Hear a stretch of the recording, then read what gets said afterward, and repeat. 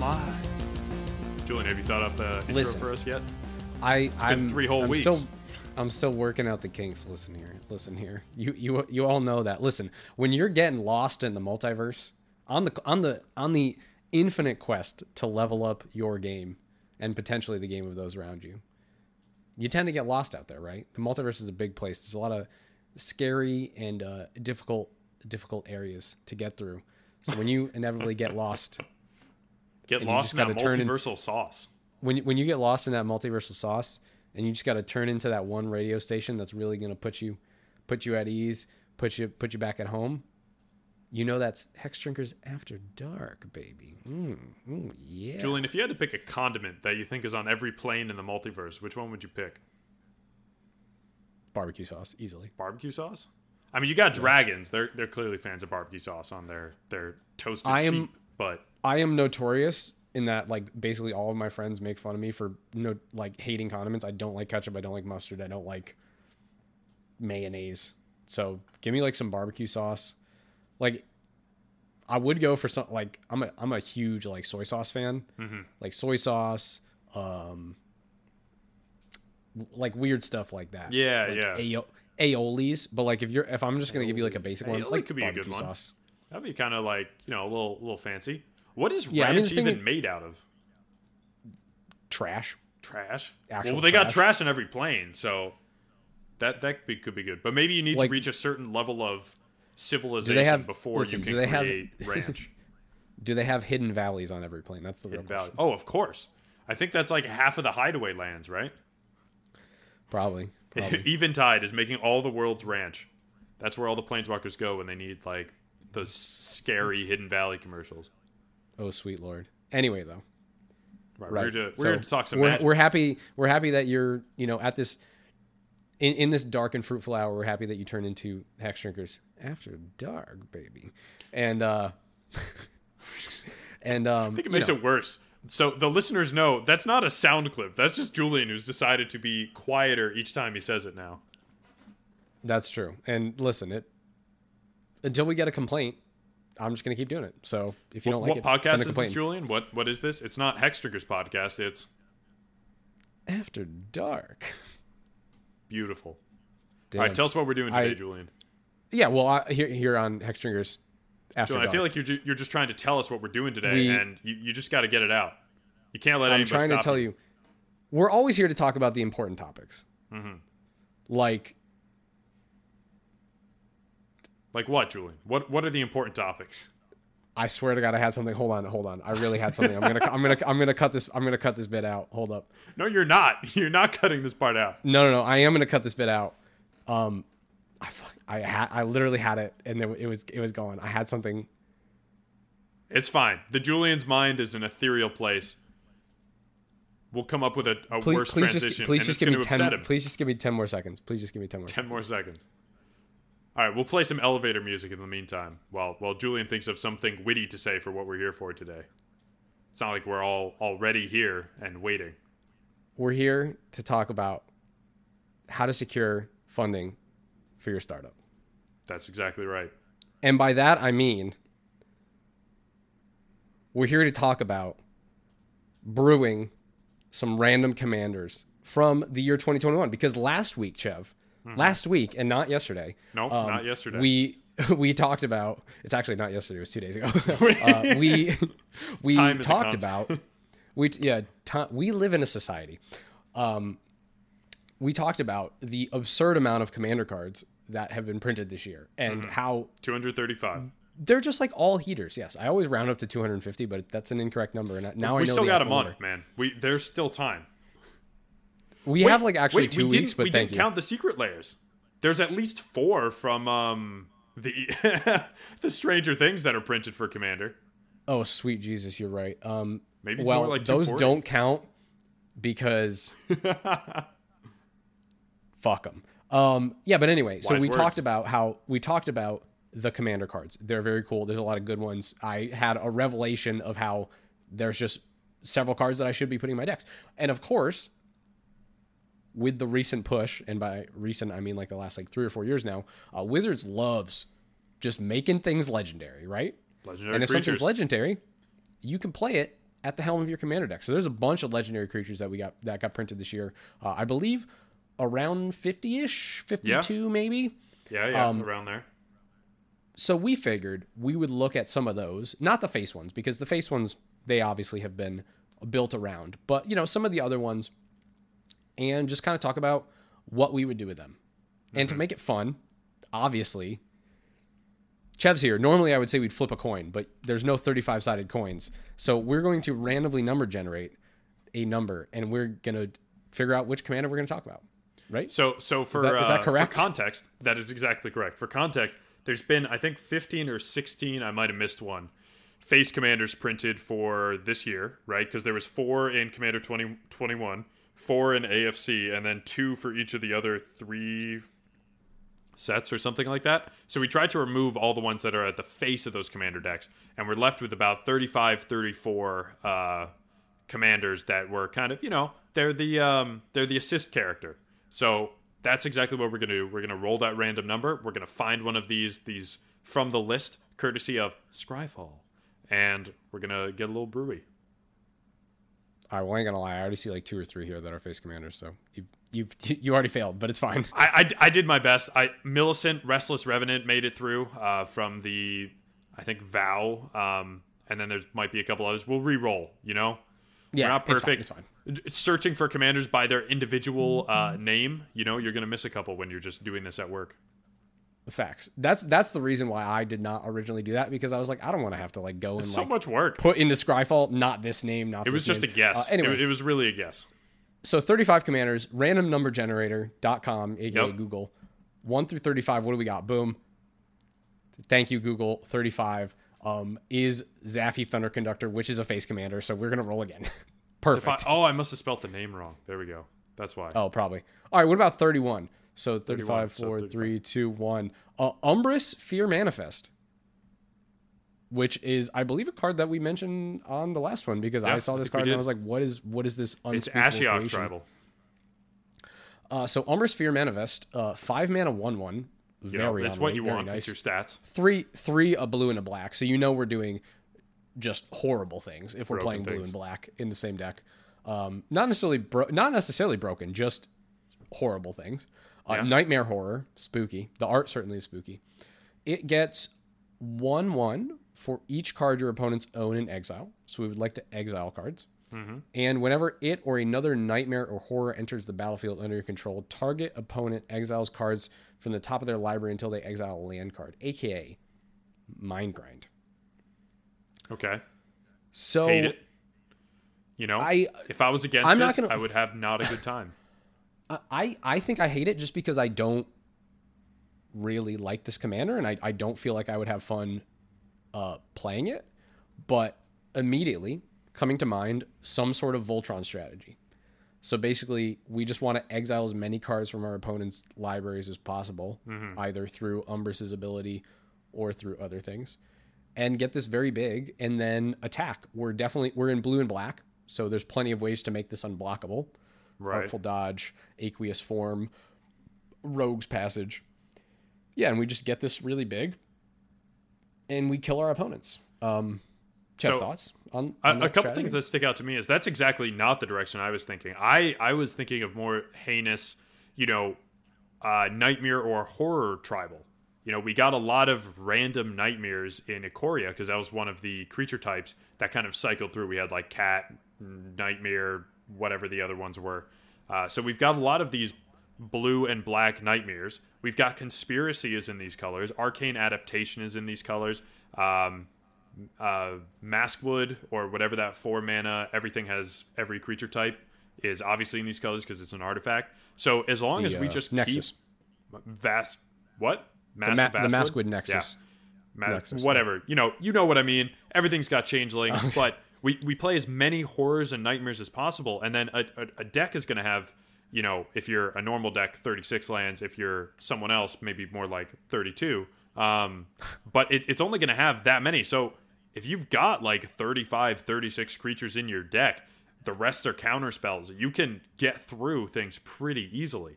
And then by just accident, you end up with a Voltron Commander. Because, of course, the cards that your opponents have in exile aren't going anywhere as Umbrus dies, goes to the command zone, comes back, plays out, and you're in. You can play Netherborn Altar, you can play Command Beacon, you can play all these cards so you don't end up having to pay more. But Umbrus is going to keep coming back stronger and stronger without kind of losing its place.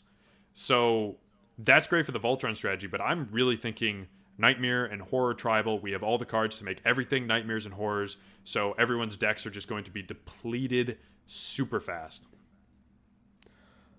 That's valid. There are 212 Nightmares or Horrors in the Dimir colors. We love it. I'm not really seeing any super heaters, except for, Chev, I must implore you to look this card up because the art is peak fiction. It's called literally Cosmic Horror. 3 and 3 black for a first strike horror 7/7. And at the beginning of your upkeep, unless you pay 3 and 3 black, you must sacrifice Cosmic Horror, and it also deals 7 damage to you. So one of the classic, you got to pay the toll if you want your somewhat overstated vanilla creature. So something I would like to point out, you mentioned not a lot of heaters, but there's been a push for horrors in the most recent Innistrad sets. Hullbreaker Horror happens to be a horror. That's the 7 mana 7/8 with flash, can't be countered. And then whenever you cast a spell, return target spell you don't control to its owner's hand, or return target non-land permanent to its owner's hand. That giant weird slug thing is a horror. Overcharged Amalgam, the flash flying exploit creature, that when it exploits, counter target spell, activate ability, or triggered for 4 mana, also a horror. And then, of course, if you want to get really, really nasty, Ashiok Nightmare Muse. Of course, it's not whenever you cast a Nightmare or Horror spell, so we can't get into this with, like, Changeling spells. But the +1 ability of that Ashiok is make a 2/3 blue and black Nightmare creature with whenever it attacks or blocks, each opponent exiles the top 2. That is putting a Nightmare onto the battlefield. That is going to be enough for our fair Nightmare Horror right here. I do like that. I do like that. There's also a Graven Abomination, which is really a bad card, honestly. A 3 mana artifact creature 3/1. But whenever it attacks, you can exile target card from defending player's graveyard. So if you just get to attack a bunch, you can start bumping up that Umbra. So Nightmare Tribal certainly is the thing. Like you said, there's definitely a lot of Nightmares and Horrors in Innistrad, and also Nightmare was one of the creature type things that was in Ikoria. Also, I'm scrolling through these, and we were talking about this the secret layer for Stranger Things. The Mind Flayer is technically a horror, so you could play that if you wanted to. And we're in the colors of clones, baby. You got Spark Double, you got Notion Thief. The whatever the one is that's in blue black, Nemesis of Reason. Ooh, that would be heinous.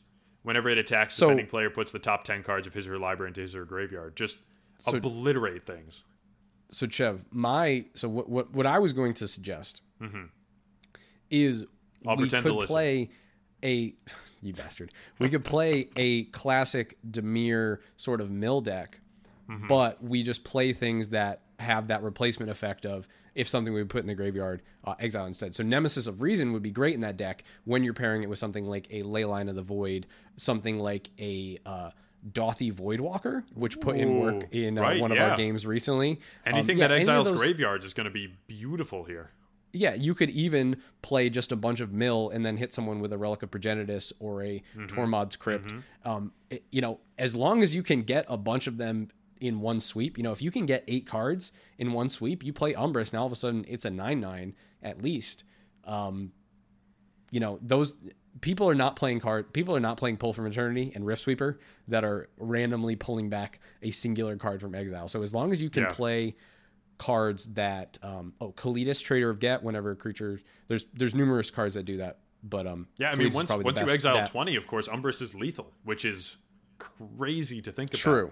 And that of course also goes across each card your opponents own. So if you have something that says each opponent exiles the top if you have 3 opponents, each opponent exiles the top 7 cards of their library or something, or something, we're there where you can do that. Now all of a sudden, every time you play Umbrus, it is immediately lethal. And like I was saying, we're playing blue and black, so there's definitely ways to either give it unblockable, fear, shadow, all these keywords that basically say, hey, you're not blocking this, and now all of a sudden you've taken lethal Voltron damage. So Julian, I have something for you that's going to make you cringe. It's going to make you think that you almost want to play this deck just for how terrible it is. Oh, sweet Jesus. Are you ready? Are you sitting down? Yes, I am. Phoenix, God of Deception. 5 mana 4/7, one of the original Theros gods, indestructible. Rest of it doesn't matter. I don't even know why I told you it's indestructible. The point is, creatures you control have tap. Target player puts the top X cards of his or her library into his or her graveyard, where X is this creature's toughness. You already mentioned Facts. the triplicating of factor. You get the top 7 cards. It shouldn't be that hard. Exiling a couple lands, you'll get there in 1 or 2 activations. And then you are milling someone for 21, for 40, for 60 cards.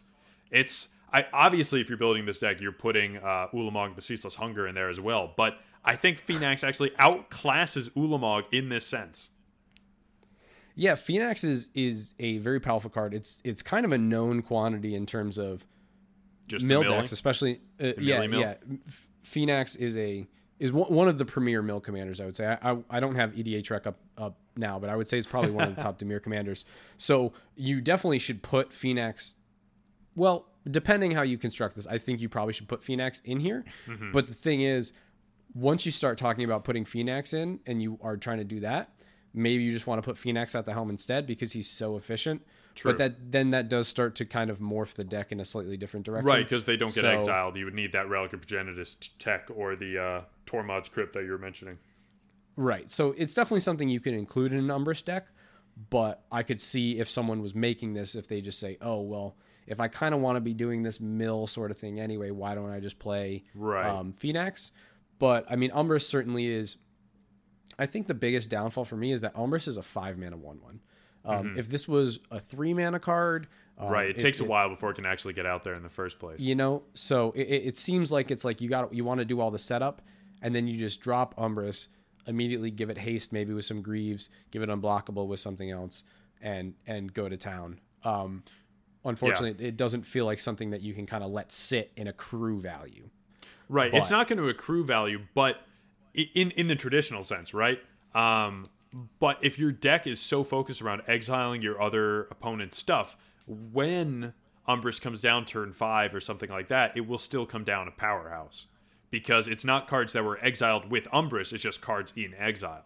So if you can get your things like your early removal spells in there, or there's a couple good mill spells that exile cards instead, like Tasha's Hideous Laughter, that you can come down kind of earlier, and then when Umbrus finally hits the field, it's going to be a lot more effective.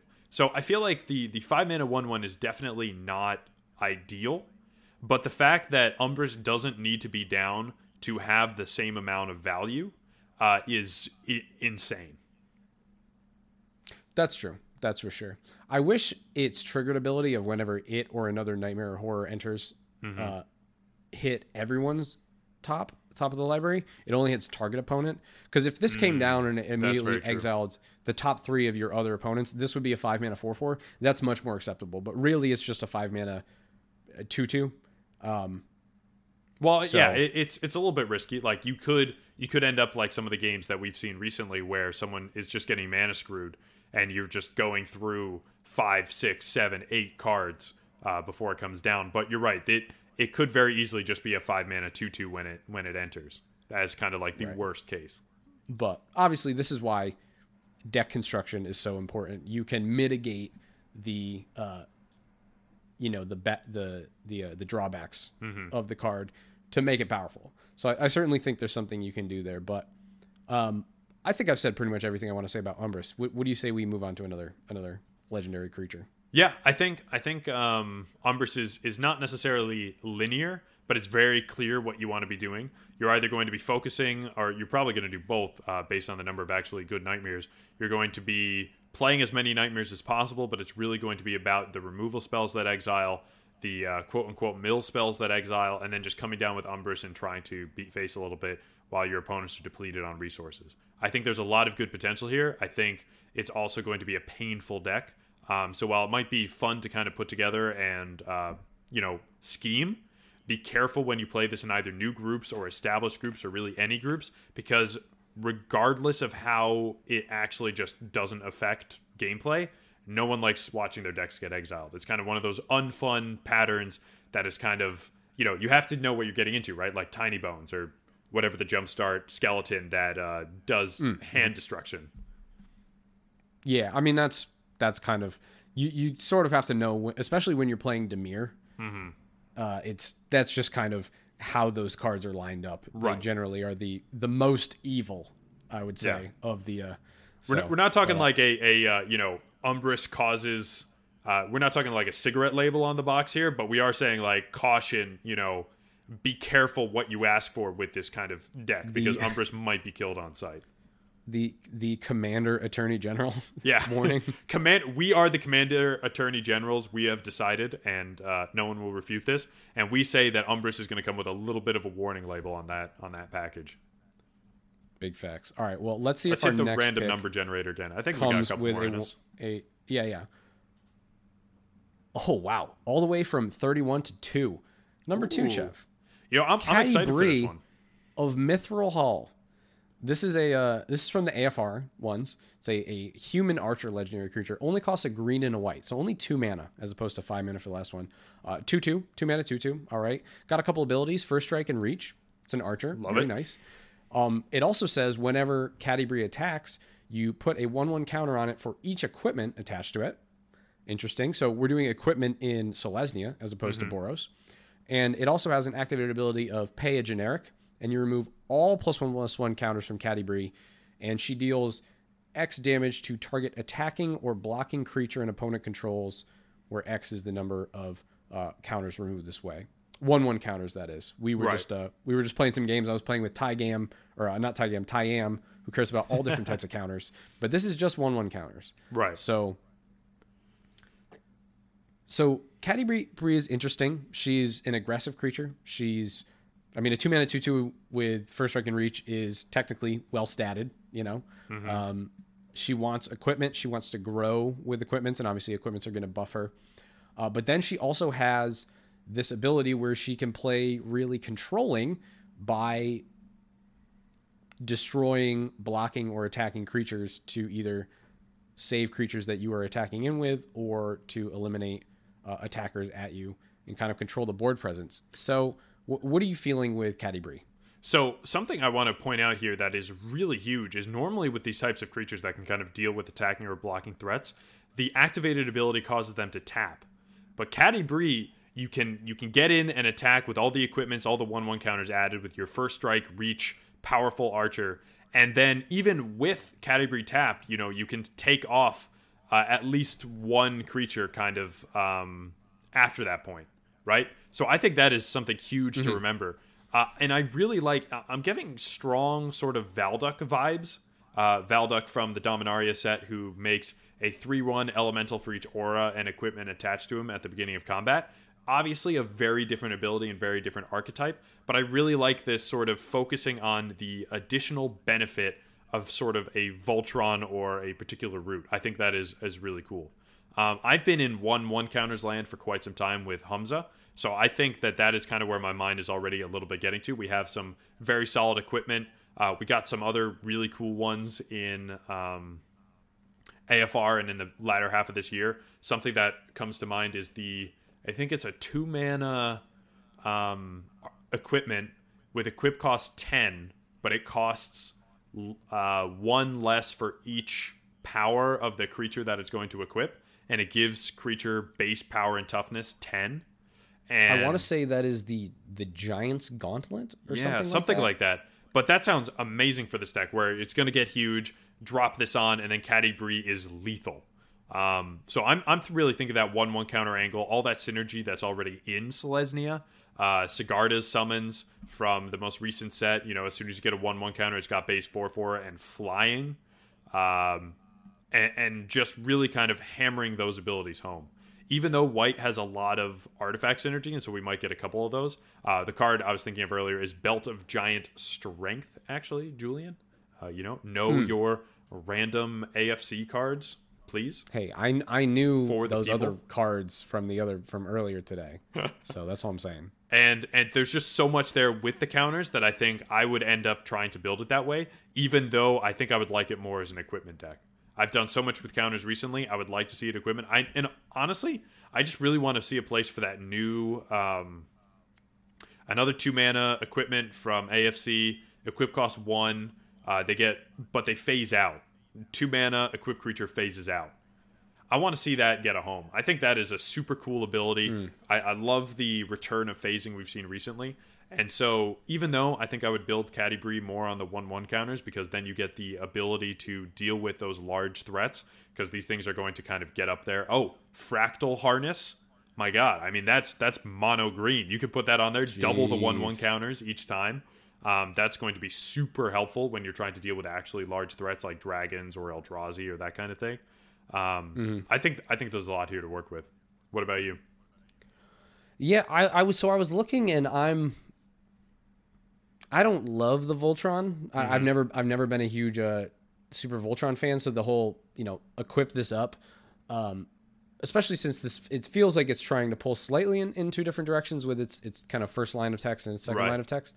So I was trying to see if there's any way where I can suit up Catti-Brie, attack, get a bunch of counters, and then use those as resources for something. Unfortunately, I was not really pulling up anything that says, remove 1/1 counters and you get to do such a thing. Really, the only interesting thing I found was Ooze Flux, which is a 4-mana enchantment that says 1 and a green, remove 1 or more counters. Make them oozes. Remove 1 or more, +1/+1 counters from among creatures you control. So if you have other creatures that have counters, you can do that too. And you get an XX green ooze where it's that many counters. So you can start to make kind of tokens utilizing this.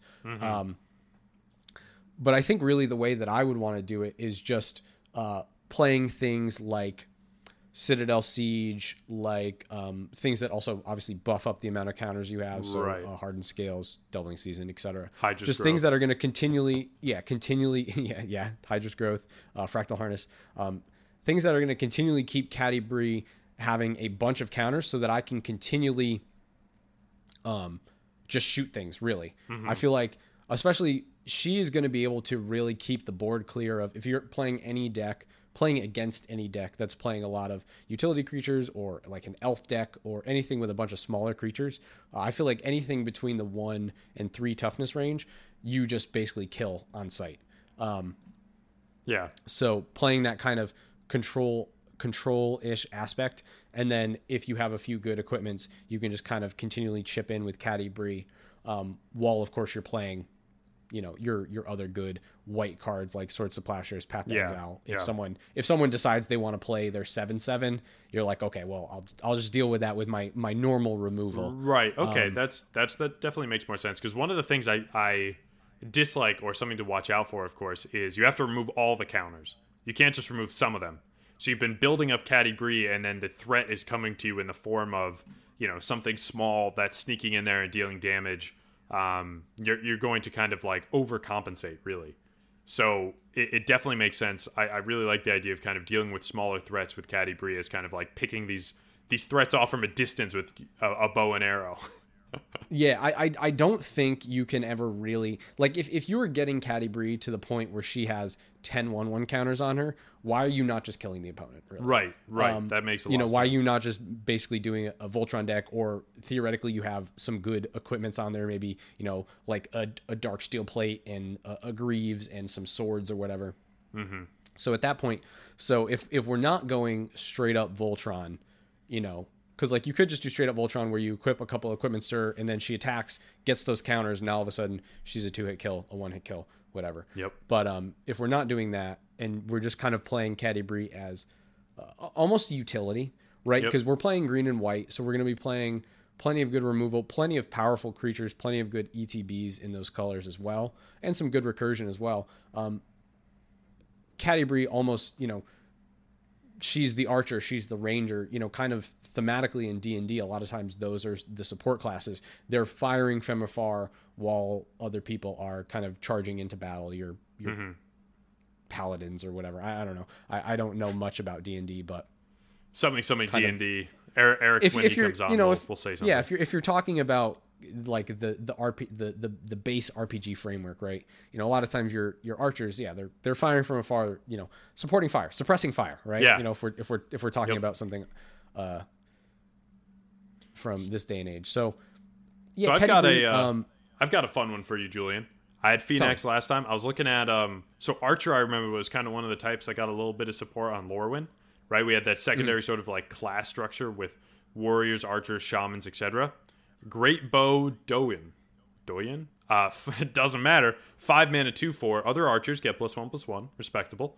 Whenever an archer you control deals damage to a creature, that archer deals that much damage to the creature's controller. Oh, all right. Listen, I'm down for a little archer tribal here.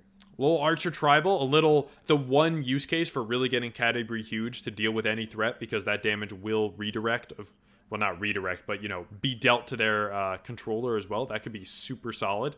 I don't think it's something to really plan for. I wouldn't try to build your deck around making Category, as Julian said, as big as possible and then using that on an ability. It really makes sense to kind of just have 5 or 6 good equipment, a couple good 1/1 counter doublers, branching evolution being the most recent, and weirdly like the same cost as Hardened Scales, which in a deck like this, go for the one that doubles your tokens, not that just adds a token or a counter. Yeah, so that's something to really consider. Branching evolution put some work in earlier today. So yeah, I think the one other thing that I'm trying to think of, and I mean, well, I think by the time this comes out, the Secret Santa decks will come out. An Unspeakable Symbol type card. I'm on that counters kick. Basically a way so that we can put counters on Category whenever we want. So if our opponent is attacking us with 3 creatures, we can theoretically kill 3 creatures. Right. Even though you have to remove all, you activate it once, you put some counters on it through whatever means, whether it's something that moves counters between creatures or something that just generates counters. You've got Nesting Grounds that would work once as the land that's tap it, and you get to move counters between 2 things. I don't know if that is activated as a sorcery, though. But that's something I think about because I have that in my Hepatra deck. But right, at any time, at instant speed, I think you run into some difficulty. You have the Feldar Retreat, I think, from Zendikar Rising. Landfall, put a 1/1 counter on each creature you control. But, of course, that's going to be during your turn. Unless, of course, you have untapped fetch lands or like an Evolving Wilds that you're keeping open for the situation, an emergency. But that's a lot of setup for a single counter to deal with a single 1/1 threat. Yeah, that's true. Yeah, there's... They've really been careful with their wording on cards recently. We've seen this with a lot of the this triggers only once per turn, really. Yep. And Category, once again, the having to remove all the counters and it only dealing with attacking or blocking creatures really isn't necessarily a bad thing, but in terms of what I want to do, right, I'm just like, it's not broken Wizards, enough. Why can't I have... I mean, listen, it's a 2-mana green-white card. Come on, let me have some things. Yeah, what's the actually heinous one that I think is a direct like reason they kind of tune this down? Eric ran him for a while. I think they're coming back. It's the like remove 1/1 counters. Marath? Yeah, Marath. This definitely is like they looked at Marath and were like, let's not do that again. A little bit less here. Well, Marath they screwed straight from the start because they didn't put the X can't be 0 on that. Yeah, so you can make the 0/0s just enter. Yep. Yeah, and if you have anything like an Impact Tremors, then it's GG right there. But yeah. So yeah, Category of Mithril Hall. For a Selesnya commander, even though it does deal with 1/1 counters, I think it's a step in the right direction in terms of being different and interesting and refreshing, as opposed to a lot of what Selesnya has been trying to do in the past. So I do like that, and I think this is a deck that it's going to require a lot of research, a lot of thought, a lot of Scryfall searches to find a not even an optimized build, but just a build that is is nice. But I think it's going to be that much more rewarding when you do get there. And I think it's going to be cheap. Like, if learning about 1/1 counters has taught me anything, even though Hamza is more of a go wide as opposed to go tall when it comes to counters, a lot of those good cards from the Simic Commander 2021 deck, which honestly, you should just pick up. Like, there are so many good cards in that, specifically, really any of them have staples, but the Simic one has a lot of good stuff when it comes to 1/1 counter strategies, token strategies, all that stuff. But like Fractal Harness, like we talked about, or some of the other ones, are going to be really good and really cheap. you can build a Caddy Breed deck that will probably behave decently well in lower powered metas, sub $50. I'm sure. Unless you want to start putting in things like Doubling Season and Branching Evolution and Hardened Scales. Branching Evolution is only $10. So it is an investment when you're at those lower levels, but it's no $60 Doubling Season. Yeah, that's true. Yeah. Branching Evolution and Hardened Scales, honestly, are good for any sort of 1/1 counter deck. And I don't know when they're going to be rim printed, so I'm just going to say that they're not going down anytime soon. So if you do want to do anything like that, I would spring for those first. Getting both of those is still much less than a Doubling Season. Get those first, see how they play out, and then if you're in the position for it or you want to spring for it, then go for your Doubling Seasons and your stuff like that. Mm-hmm. All right, Julian, what do you say? One last one? I think we definitely can do another one. Let's see what the number generator gives us. See what the holy number generator says that we are beholden to. It's going to make us do 19. Math. 19. Oh, that is definitely math. Wait. 1, 2, 3, 4, 5, 6, 7, 8, 9, 10, 11, 12, 13, 15, 16. 12, 16. All right, well, this is a face one, so we gotta re-roll. Yep, we gotta do it again. God dang. Here to teach you some math. 7. Okay, beautiful. Felisa Fang of Silverquill. Well, I'm gonna nix this again because longtime fans of the Hexdrinkers podcast, the inferior podcast of our sister podcast, will know that I built a Felisa Fang of Silverquill deck when I was doing the Year of Brew for you guys. So this was actually the deck that I built for you, Chev, and you have never played it once, you scumbag. Nope, I didn't know it existed, and I don't think fans of the podcast would either, because Year of Brew is an article series, Julian. I don't think we've had if people are listening to the podcast, clearly they should be consuming all of our content. They should be consuming all of our content. We have some great stuff on our website. It's definitely good to check out. I will say check out the website or check out our Moxfield. Find the Felisa Fang of Silverquill deck. I want to say it's Year of Brew. Just going to throw out a random ass number. You are. Wait, hold up. It is going to be Year of Brew number 14. I'm going to say. I'm calling my shot right now. All right. I'm calling my shot. I can't wait for it to be wrong. I'm going to be honest. Sorry, it's either 14 or it's 14 or 11. It's one of those two. It's 14 or 11. Roll that number generator for a third time, Julian. Yes, let us. I did actually really like that deck. All right, 23. 1, 2, 3, 4, 5, 6. That's 24 minus 1. Chev, I'm landing on the octopus. Is that what you landed on as well? That's where my cursor was. I think that's what we're going for. Octavia, a living thesis. 8 and 2 blue for an 8/8. This spell costs 8 less to cast if you have 8 or more instant and or sorcery cards in your graveyard. Ward 8. Magecraft, whenever you cast or copy an instant or sorcery spell, target creature has base power and toughness 8/8 until end of turn. So fun fact, there are 8 8s on this card because it's an octopus. 1, 2, 3, 4, 5, 6, 7. 1, 2, 3. Because 1, 8 is in 8. Word. You were looking for the numbers. You're right. Yep. 1, 2, 3, bada bing, 4, 5, bada boom. 6, 7, Elemental 8. Octopus. Let's go. All right. We're talking mono blue. So you should have all of your cantrips in here. You've got your opts. You've got your sculpts or whatever the one from Midnight Hunters. What is it? Ponders, Preordains, Considers. From Midnight Hunt. Yep. All those beautiful ones. You should get there pretty quickly. We're not saying you're going to drop this like turn 3 or 4, but by turn 5 you should have this on the field making moves. An 8/8 with weird form of hexproof. But I think so the thing is, right, by turn 5 you'll be casting this, but it only costs you 2 mana, so you'll still have mana up for counter spells, bounce spells, right?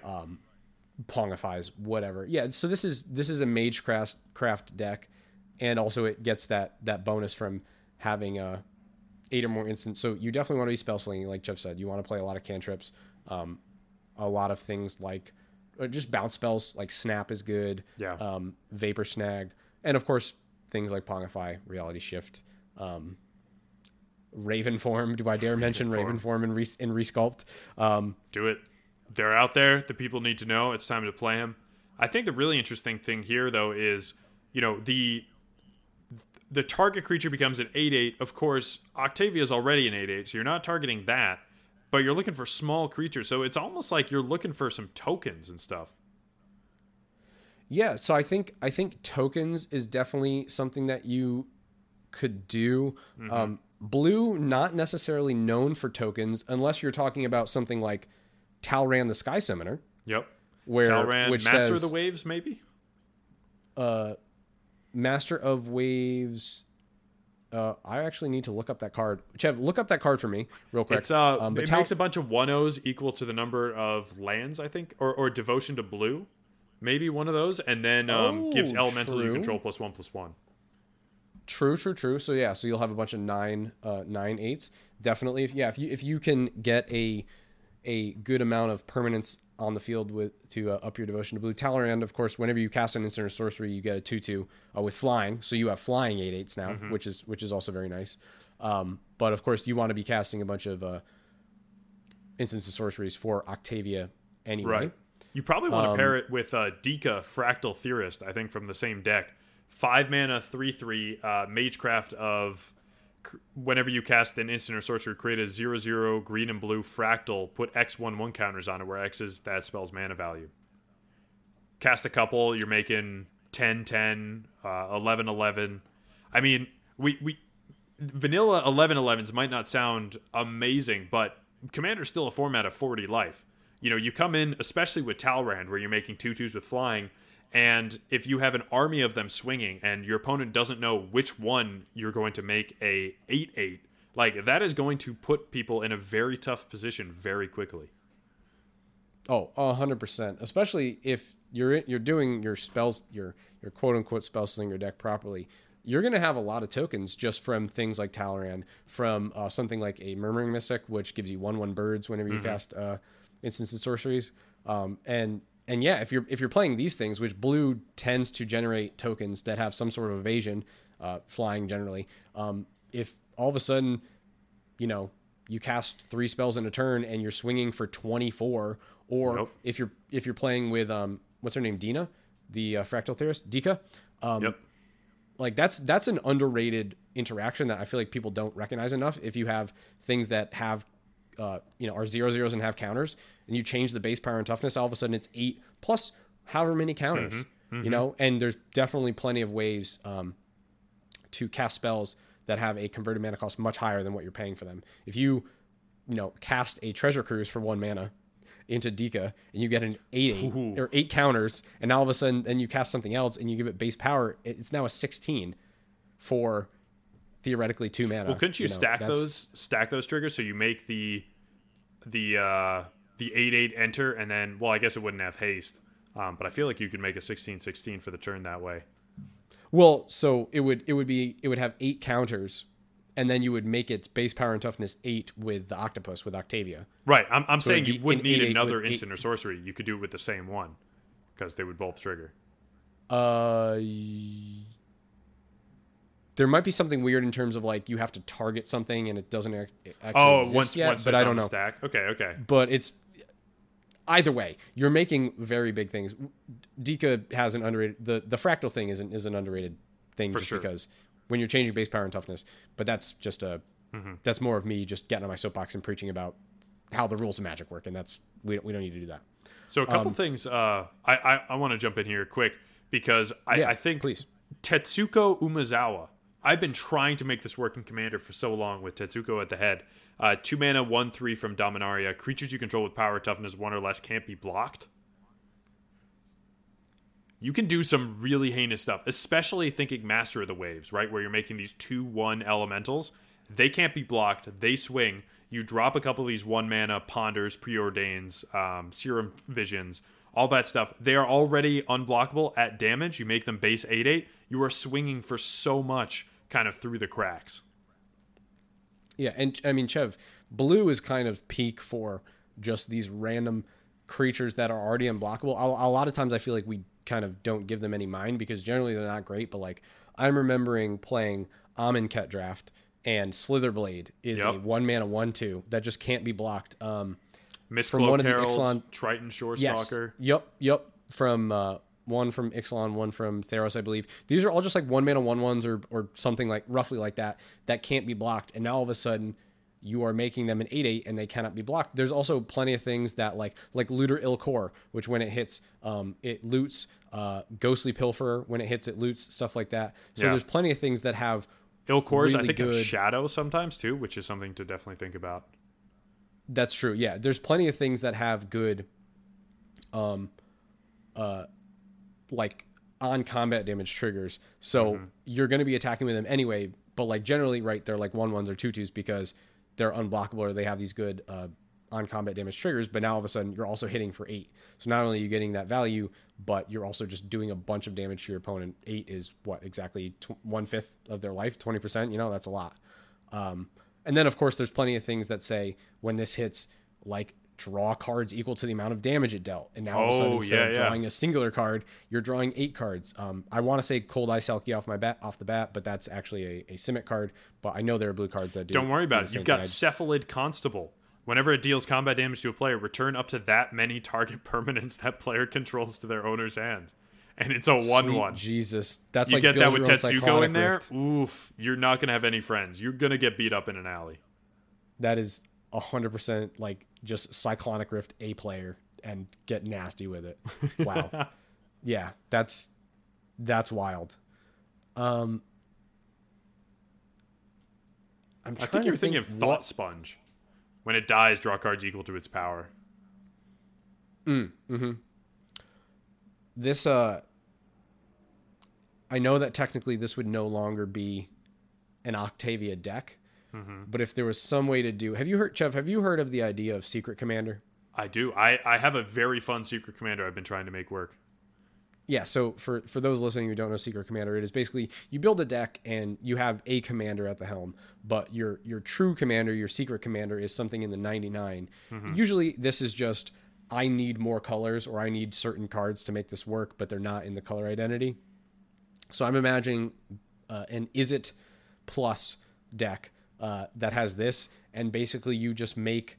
I don't know, maybe your goblin tokens that you've made because you have there's plenty of like spells that just make like goblin tokens.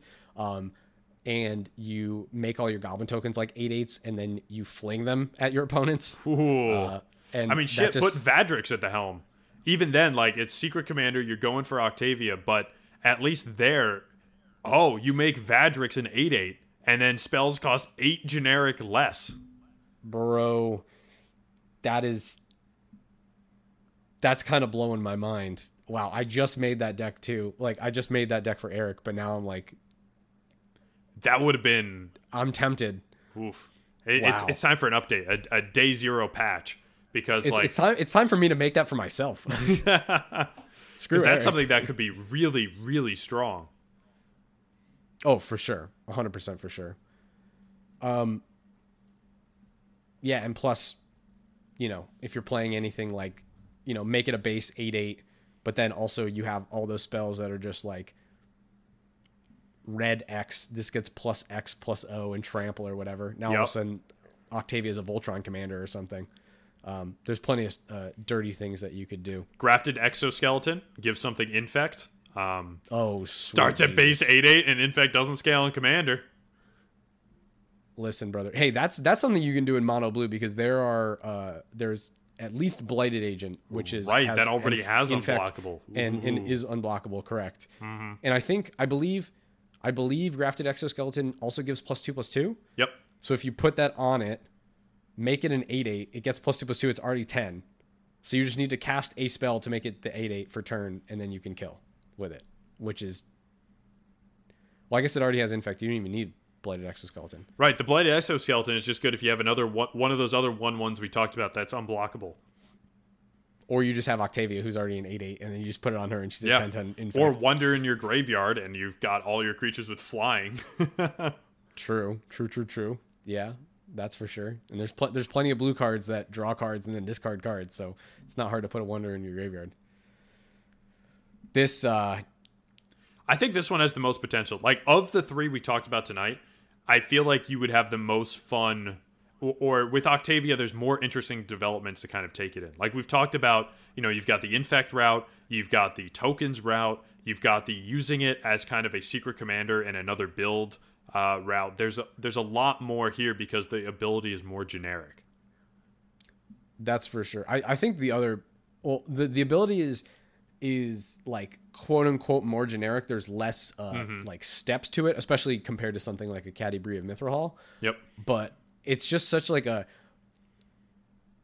I mean, let's say it for what it is. This is like kind of a meme commander, right? It's like there's eights on it because it's an octopus. Blah, blah, blah. but like I mean, like we talked about, like there's just something about these weird commanders that are just so off the wall that you can just kind of like really lean into all these different angles because you're just like 8/8s because they're octopuses, you know, as opposed to something more specific. Let's throw some 1/1 counters on something. Yeah. But, you know, not that I don't like Caddy Bree. I do like Caddy Bree. But yeah, Octavia is really doing it for me. I don't know. Maybe in the next game night or two, you might feel the tentacle. you might get the suction cup. Which was horrible phrasing on my part, but I did it on purpose. So, and this is why we don't have sponsors for this podcast. No, this podcast is brought to you by us. This podcast is brought to you by you. This podcast is made possible by the wonderful people who go to patreon.com/hexdrinkers and donate. Shout out to those lovely people. If you like the content that we're producing, either on After Dark or on the normal Hexdrinkers podcast, please go on over to Patreon and toss a corn to your witcher so that you can continue to make this possible. Because pretty sure you just said toss a corn to your witcher, and I mean we'll accept that. Like corn is toss great. A corn. Put in some popcorn. We'll make like cream corn on the cob. But yeah, coin as well would be great because then we can buy our own corn and it'll probably be a little fresher. I mean, listen, the coin we get helps us to buy corn because we are human beings who need to eat food. This is true. But you know, sometimes I don't want to eat corn, so if you give me a coin instead, I could maybe have another vegetable. Some brie. Some Caddy Bree. Yeah, exactly. Or some octopus if we save up a bunch of coin. Some calamari. Some calamari. I think that's a squid. Technically there's a difference. Is it squid? Oh, screw it. no. Yeah, dude. Octopus is, if you never had octopus, try and have it sometime. But all right. Probably not Octavia. Probably fight back. Yeah, no. I don't know if that would that's dangerous. Anyway, we've reached the point in the cast where we started rambling, but this was fun. If you want us to do this again, you definitely can hit us up. At Hexdrinkers, right? We got the Twitters, we got the Instagram. I was trying to avoid doing the whole thing spiel. because that's where we're ending it for the normal cast. Hexdrinkers.com. Exactly. Find us on Twitter. That's all you need to know. Those are our cool spots. Yeah, true. Anyway, this has been After Dark. It's time to go to bed.